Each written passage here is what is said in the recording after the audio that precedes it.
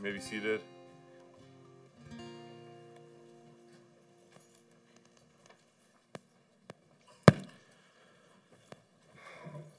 Well, good morning, church.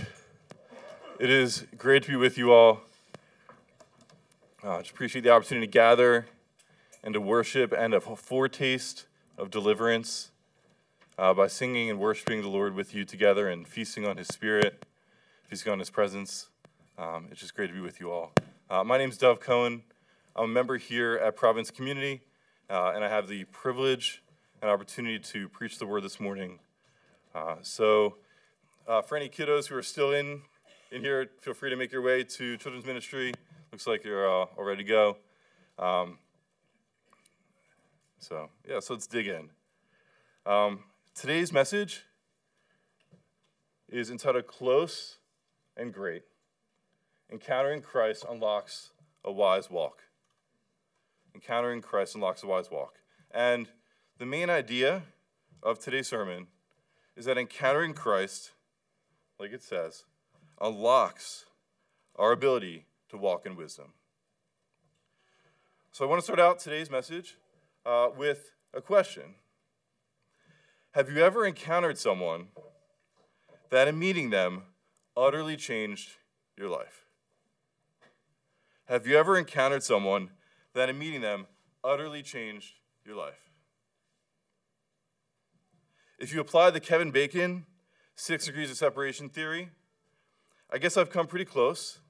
My sister, who helps produce movies, once worked with Billy Crystal, so that's pretty cool. My stepbrother, he does lighting for Jimmy Fallon, so he's met all sorts of people, neat people. That's pretty neat. So that's my connection to me, though. Upon first glance, I've never really met anyone super famous, life-changing. Unless you count the King of Kings and Lord of Lords, Jesus Christ. It was April of my senior year of high school, and a friend of mine had given me a Bible, both Old and New Testament. I was brought up Jewish.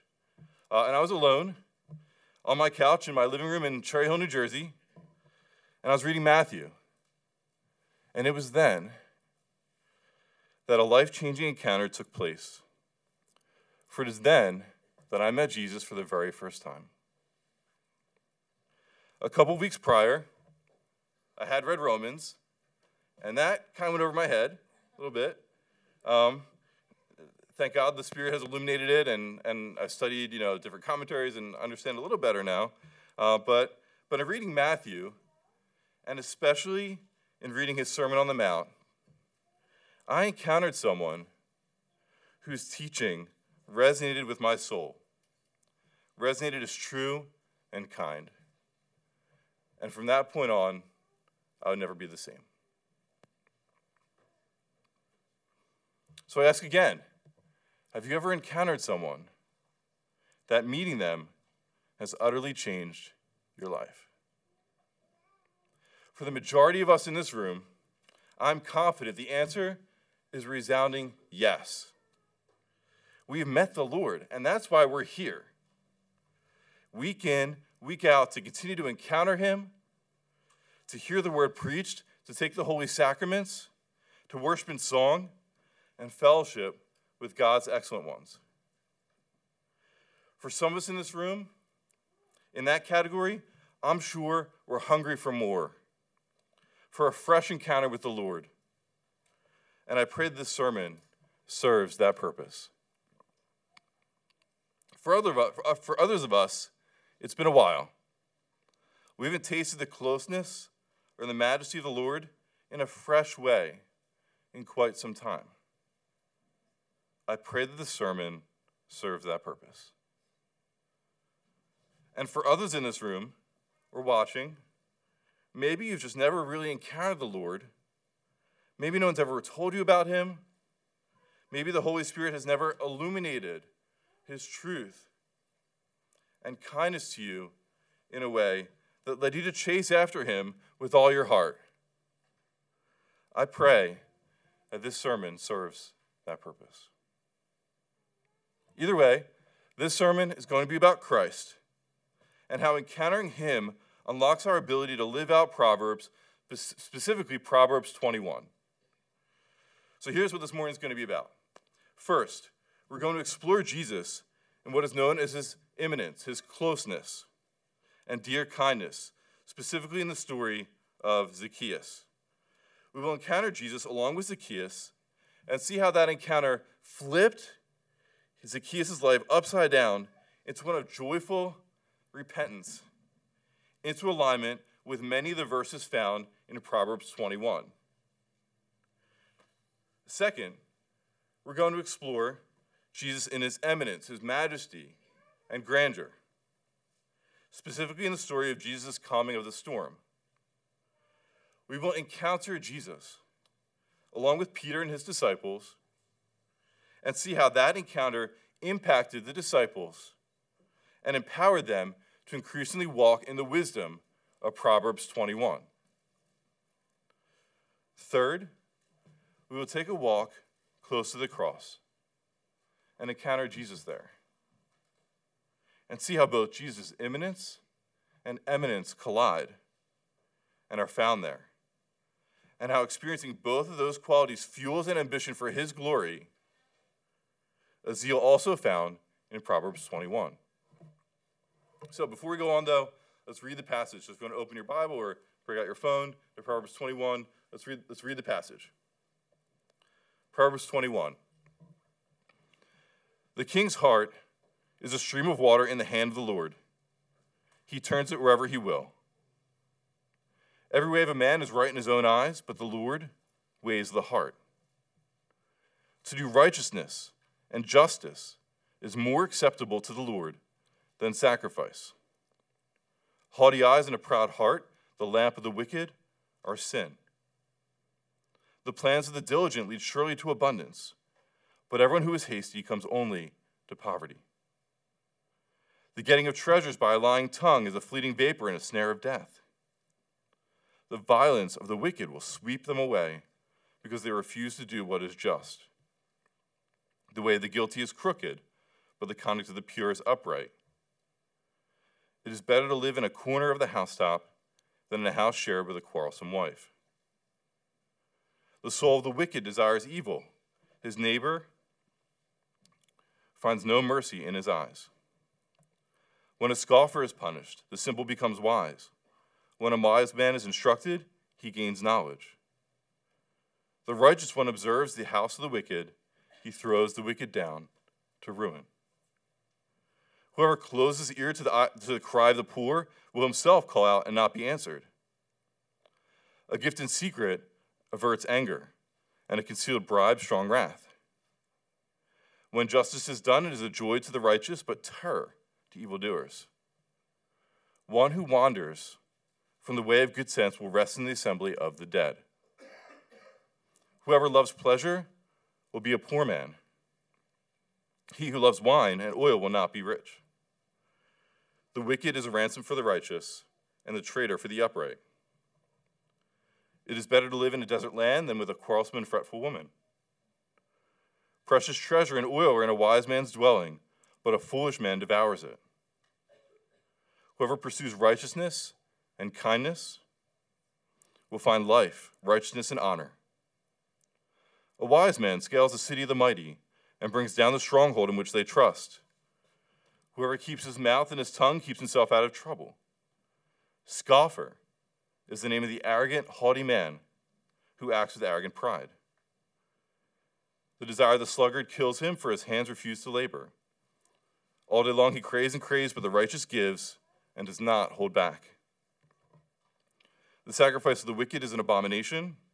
How much more when he brings it with evil intent? A false witness will perish, but the word of a man who hears will endure. A wicked man puts on a bold face, but the upright gives thought to his ways. No wisdom, no understanding, no counsel can avail against the Lord. The horse is made ready for the day of battle, but victory belongs to the Lord. May the Lord bless the preaching of his word. Zacchaeus, hurry and come down, for I must stay at your house today. Has a more transformative order ever been given? Now, most of us know the story of Zacchaeus. As the song goes, I won't sing it. Zacchaeus was a wee little man. I think Luke is being nice when he says that Zacchaeus was small in stature. Luke also records that he was a man from Jericho, a chief tax collector, and was rich. Quite the combination. And certainly not the type of person you would expect to be interested in Jesus. Tax collectors certainly were not known for being the most honest of people, and in fact, were known in their day to extort their Jewish brethren in order to enrich themselves. However, Zacchaeus must have heard something about Jesus prior to the Lord's passage through Jericho, as Zacchaeus was clearly very interested in him. So much so that Zacchaeus ran ahead of Jesus and climbed the sycamore tree in order to see him. I suspect this interest pleased the Lord greatly, as Jesus, as noted earlier, gave the order for Zacchaeus to come down and spend some time together in Zacchaeus' house. Well, as Luke records, this meeting between Jesus and Zacchaeus had a profound effect upon Zacchaeus. A rich tax collector, someone that a crowd of people regarded blatantly as a sinner, was transformed into a person of honesty, integrity, generosity, and holding a concern for the poor. What in the world did Jesus say to him? Wouldn't you have loved to be privy to that conversation? So, what in the world does this have to do with Proverbs 21? Well, let's look at it. First, consider Zacchaeus' plight before he encountered Jesus. Verse 6. The getting of treasures by a lying tongue is a fleeting vapor and a snare of death. Zacchaeus had a lying tongue and was in the snare of death. Check out verse 7. Zacchaeus was a wicked man, an unjust man, on the brink of being swept away. As verse 8 describes, he was guilty and crooked. Verse 10, he desired evil, as his neighbors found no mercy in his eyes, as he greedily took money from them, took their livelihoods from them, in the name of the Roman government, shaving a little, or maybe not so little, off the top for himself. Surely, Zacchaeus was in grave danger, as verse 13 describes. As he closed his ear to the poor, and in doing this, Zacchaeus himself was in the position of calling out to the Lord and not being heard, which is a scary place to be. In the case of this analysis, I certainly would not want to be Zacchaeus. But isn't this exactly what all of us were at one time? Think of Ephesians 2, 1-3. And you and I, and we were dead in the trespasses and sins in which you once walked, following the course of this world, following the prince of the power of the air, the spirit that is now at work in the sons of disobedience, among whom we all once lived in the passions of our flesh, carrying out the desires of the body and the mind, and were by nature children of wrath, like the rest of mankind. Thank God for the but God of Ephesians 2, verse 4. In our lives, in the life of Zacchaeus, for when our friend, the tax collector, met Jesus, Zacchaeus heard him, like in Proverbs 21:28. He gave thought to his ways, like in verse 29, and he was humbly open to instruction, like in verse 11. And ultimately, he repented. As Luke records, Zacchaeus exclaimed to the Lord that, "Behold, Lord, the half of my goods I give to the poor, and if I have defrauded anyone of anything, I restore it fourfold." Luke 19:8. He truly became a man of Proverbs 21:3. To do righteousness and justice is more acceptable to the Lord than sacrifice. And even Proverbs 21:21, whoever pursues righteousness and kindness will find life, righteousness, and honor. And even Proverbs 21:26, for the righteous gives and does not hold back. Truly, this pleased the Lord, as he exclaimed, Today, salvation has come to this house, since he also is the son of Abraham. For the Son of Man came to seek and save the lost.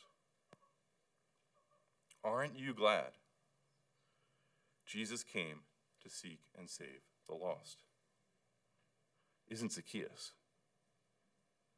Clearly, an encounter with Jesus transformed this man from one of foolishness leading to destruction to one of wisdom leading to repentance, faith, and life. Next up, let's encounter Jesus in his majesty and his grandeur, his eminence. Peace, be still. Have ever more calming words been spoken? It had been a long day for Jesus. Consider, he had just taught crowds of people some of the most profound truth ever heard by human ears. He was tired. And it was time to cross over the Galilee to his other side, to the country of the Gerasenes. So he and his disciples got in a boat, and Jesus decided it was time for a nap. Then, as most of us have heard before, a great windstorm arose on the sea. Waves were breaking into the boat, and not little Lake Olathe waves. No, the boat was filling with water. But no worries. Jesus was in the stern of the ship, asleep, comfortably, on a cushion. What were the disciples to do? They were freaking out. Just imagine it. Trying to dump water out of the boat while pacing around trying to determine whether to wake up their dead, tired teacher. In the end, all they knew was that they didn't want to be dead, so they woke up Jesus.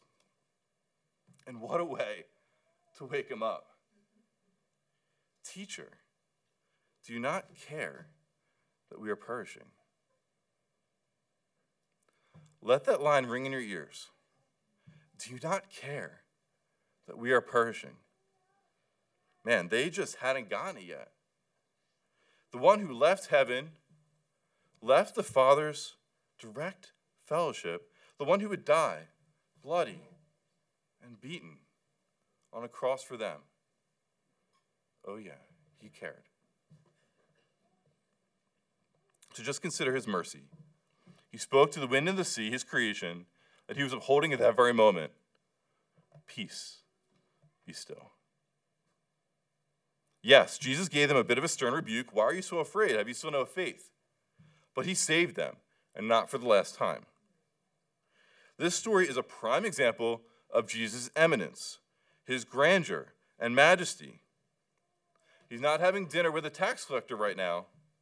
He's literally telling creation what to do and letting his disciples see it. This eminence can also be found throughout Proverbs 21. Think of verse 1. The king's heart is a stream of water in the hand of the Lord. He turns it wherever he will.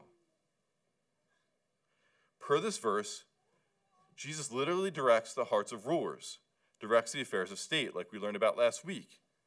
He is King of kings and Lord of lords, not someone you want to mess with, and certainly someone you want on your side. Also, consider verse 30.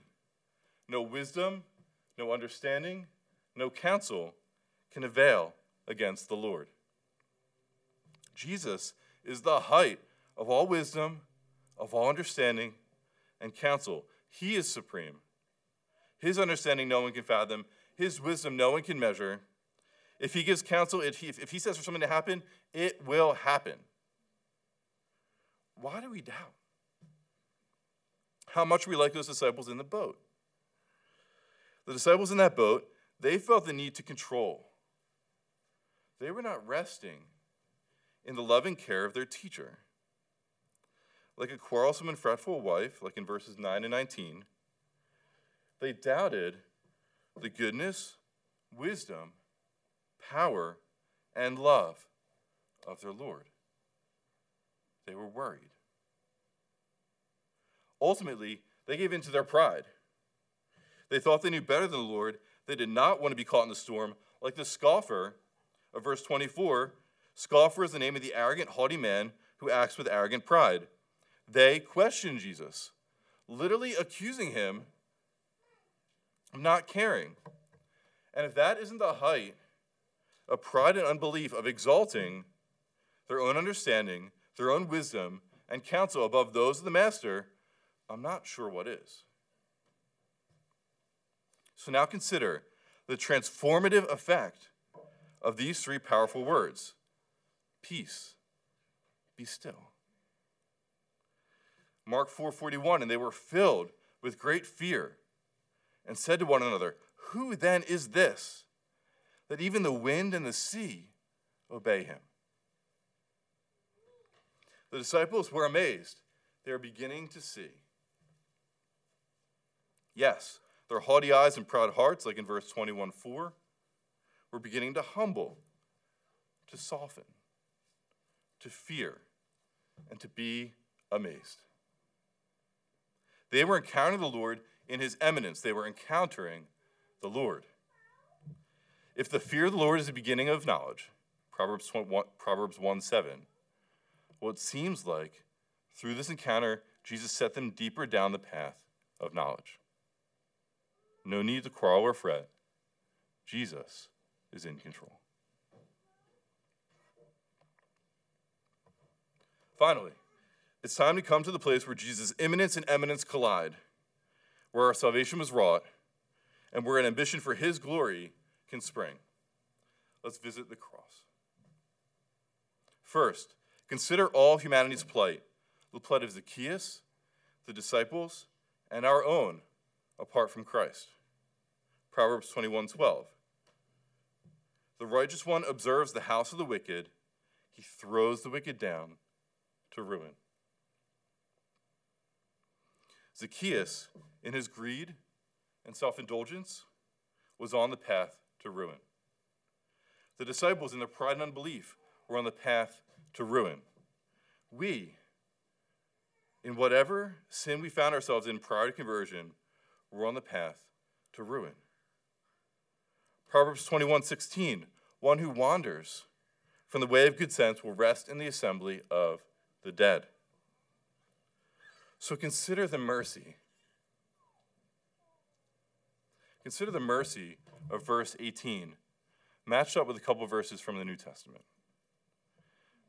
Verse 18, the wicked is a ransom for the righteous, and the traitor for the upright. Match that up with 2 Corinthians 5:21. For our sake, he made him to be sin who knew no sin, so that in him we might become the righteousness of God. Do you hear it? Do you hear the whispers of the cross in Proverbs 21? Consider Romans 5:7-8. For one will scarcely die for a righteous person, though perhaps for a good person one would dare even to die. But God shows his love for us, in that while we were still sinners, Christ died for us. Jesus was not wicked, yet God made him sin as a ransom, not for the righteous, but for the wicked. The upright became a ransom for the traitor. Hear it again. God made him to be sin who knew no sin. God placed all our greed, all our pride, all our unbelief, all our sin onto Christ and nailed him along with it to a cross. And the effect of this? We are forgiven. We are new creations. We are justified before God. We are adopted into God's family as dearly loved children. And now we can walk with an ambition for his glory, free to enjoy making much of him. We can be diligent for him, Like in verse 21:5. The plans of the diligent lead surely to abundance, but everyone who is hasty comes only to poverty. We can be diligent for the Lord because we can be empowered by his Spirit and empowered by a desire for his glory. We can deny ourselves and live for him. Like in verse 17, whoever loves pleasure will be a poor man. He who loves wine and oil will not be rich. We don't have to live in that anymore. We are free from that because of Christ. We can evidence the fruit of the Spirit, like self-control. Verse 23, whoever keeps his mouth and his tongue keeps himself out of trouble. By God's grace in Christ, by his Spirit, we can guard our tongues and we can give life with our words. All this flowing from the Spirit that is now within us, the Spirit of Christ living in us, flowing as streams of water, empowering us to walk wisely in the fear of the Lord for his name and our joy. Surely we are now more than conquerors through him who loved us, Romans 8:37. All through a saving encounter at the cross of Christ. So there is so much that we could apply from the wisdom of Proverbs 21, so much to learn. We've blazed through so many verses from Proverbs 21. There's so much we can apply. But if we don't first and primarily see the vital need of our encountering Jesus on a regular basis to empower our learning of and obedience to Proverbs 21, our efforts will be in vain. So, for application this morning, I want us to consider three things. First of all, is it even possible to encounter the Lord now? And if it is possible to, and I believe the Bible encourages us that it is, how can we put ourselves in a position to encounter the Lord? And three, what will be the fruit of our encounters with the Lord? So first, is it possible to encounter the Lord Jesus? Well, encounter the Lord sounds pretty mystical, spiritual even. I mean, Jesus is risen in heaven, seated next to the Father. He's not on earth anymore, right? I'd argue, and I think Scripture would say, that even though Jesus is in heaven, we can still encounter him. It's not some mystical mystery. It is spiritual in nature. We can still be in his presence. We can still hear him speak. And we can still be changed by the encounter. All because he sent a helper, the Holy Spirit, to help us do just that, along with preserving his word for thousands of years. Consider John 15:26. But when the helper comes, whom I will send to you from the Father, the Spirit of truth, who proceeds from the Father, he will bear witness about me. And think about Paul's prayer in Ephesians 1. For this reason, because I've heard of your faith in the Lord Jesus and your love toward all the saints, I do not cease to give thanks for remembering you in my prayers, that the God of our Lord Jesus Christ, the Father of glory, may give you the spirit of wisdom and of revelation in the knowledge of him, having the eyes of your hearts enlightened, that you may know what is the hope to which he has called you, what are the riches of his glorious inheritance in the saints, and what is the immeasurable greatness of his power toward us who believe, according to the working of his great might. It is possible for the Spirit of truth to bear witness about Jesus to us.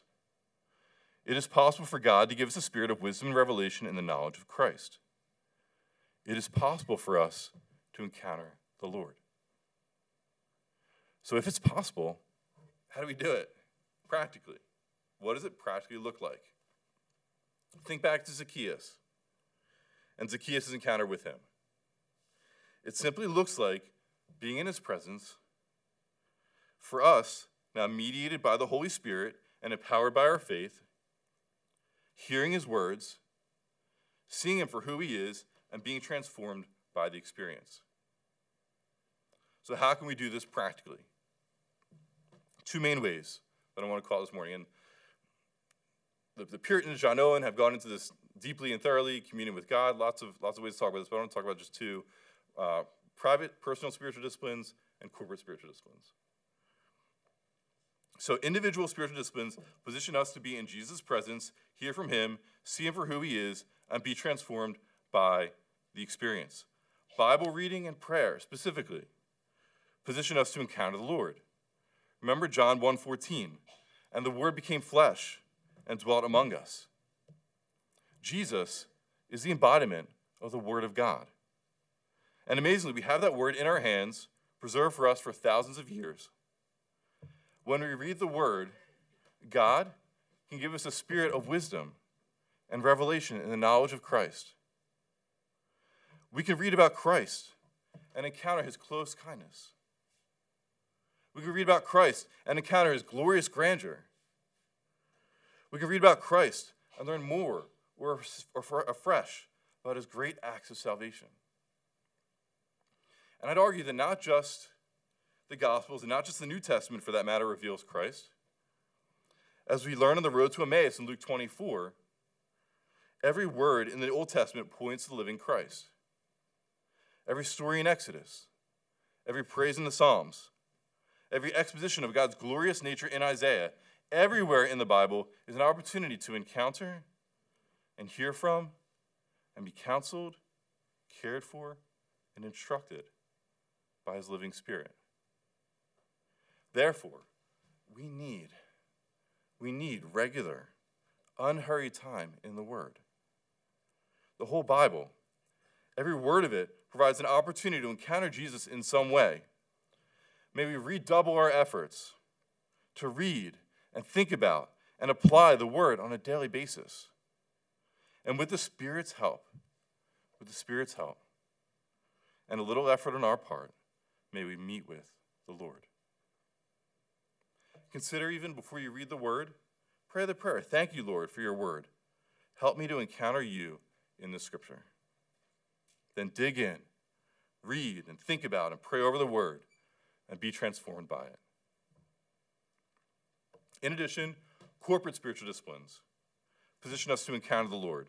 Empowered by the Spirit, biblical preaching can usher us into the throne room of God and help us to think upon the nature of Christ, his great deeds in creation and salvation, his transformative work in our lives, and the wisdom he would command us to walk in now that we have been reborn. Singing biblical truth together can do similar things as we lift our voices and hearts to the Lord. The Spirit can illuminate truths about the Lord to our minds and hearts that refresh and strengthen us. And even corporate fellowship, as we encourage, counsel, admonish, and comfort one another with the truths of God's Word, we can hear from the Lord, apply his Word to our lives, and be changed more so into his likeness. Therefore, let us put ourselves in a position to hear from and encounter the Lord every day. Let us sit down and open our Bibles and read and draw near to the Lord through his Word. Let us not neglect to meet together, but do so all the more. And let those meetings together be filled with the Word, essentially filled with the Lord. Third, what will be the fruit of our encounters with the Lord? Well, consider, if we're humble, knees bowed to Christ, these encounters will result in our sanctification, our peace, our comfort, and our strengthening. If we are open to and cooperative with the work the Lord wants to do in and through us, we will be changed for the good, more into Christ's likeness. Consider Romans 8:28-29. And we know that for those who love God, all things work together for good, for those who are called according to his purpose. For those whom he foreknew, he also predestined to be conformed into the image of his Son, in order that he might be the firstborn among many brothers. All things, all encounters with the Lord will work together for our good, for our conformity to Christ's image. If we are humble with open ears and obedient wills, we will be like Zacchaeus. We will be like the disciples, and we will be changed from one degree of glory to the next, further into Christ's likeness, leading to eternal life. However, if we're proud, if we are resistant in unbelief, suspicion, or even hatred of the Lord, our encounters with him will not result in good fruit. Rather, we will turn to the image of the scribes and Pharisees, who do not want to be in his presence, who do not want to hear from him, and who certainly did not want to be transformed by him. Their hearts were hardened in pride and hatred, leading ultimately to eternal death. Finally, there's one last fruit I'd like to mention of humbly encountering the Lord Jesus, linked to the transformation that it brings, and that is if we are regularly, individually, and corporately encountering the Lord, spending time in Jesus' presence. When people encounter us as a church, they will encounter the Lord. They will be encountering Christ.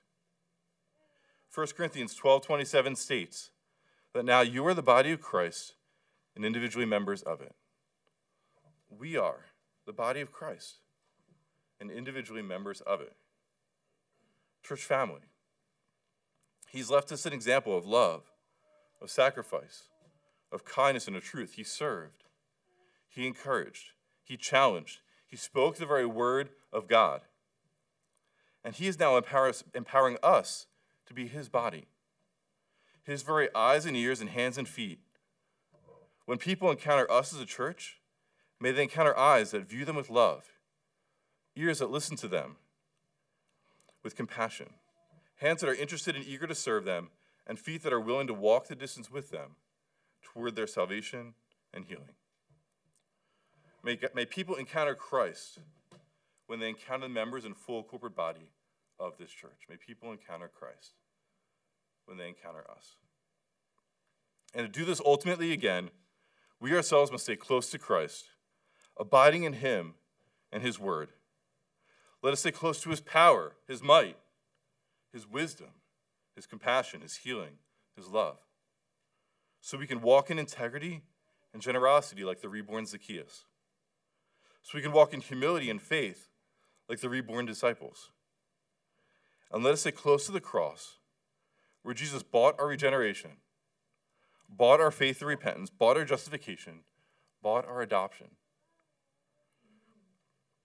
and bought our glorification, so we can walk simply as reborn Christians, knowing him, assured of his deep, deep affection for us, and empowered to live out his invaluable wisdom. Remember, encountering Christ unlocks our ability to walk wisely. So for communion today, let's consider, have we encountered Jesus in a way that has transformed our lives? Have we seen him for who he is and believed upon him? Have we repented of our sin? Have we been reborn? If so, praise God. Let us feast on the bread and the wine. If not, then I would encourage you to pause and ask Jesus for that encounter. I pray it is today. And if it is, I would encourage you to pray to him, to acknowledge both his truth and his kindness, to express your sorrow over your sin to him, and to ask him to forgive you for it. And then in faith, rise up and trust that he delights. He delights to forgive. He delights to show mercy. That if you truly believe that he died for your sins and rose from the dead for you, that you too are now saved, and saved for an eternity of glorious encounters with the living Christ. In 1 Corinthians 11:23-26, Paul writes, "For I received from the Lord what I also delivered to you. That the Lord Jesus, on the night when he was betrayed, took bread. And when he had given thanks, he broke it and said, 'This is my body, which is for you. Do this in remembrance of me.' In the same way also he took the cup after supper, saying, 'This cup is the new covenant in my blood. Do this as often as you drink it in remembrance of me. For as often as you eat this bread and drink the cup, you proclaim the Lord's death until he comes.' Come, let us take part in one additional opportunity to encounter the Lord, that being at his table, and may our lives be forever changed.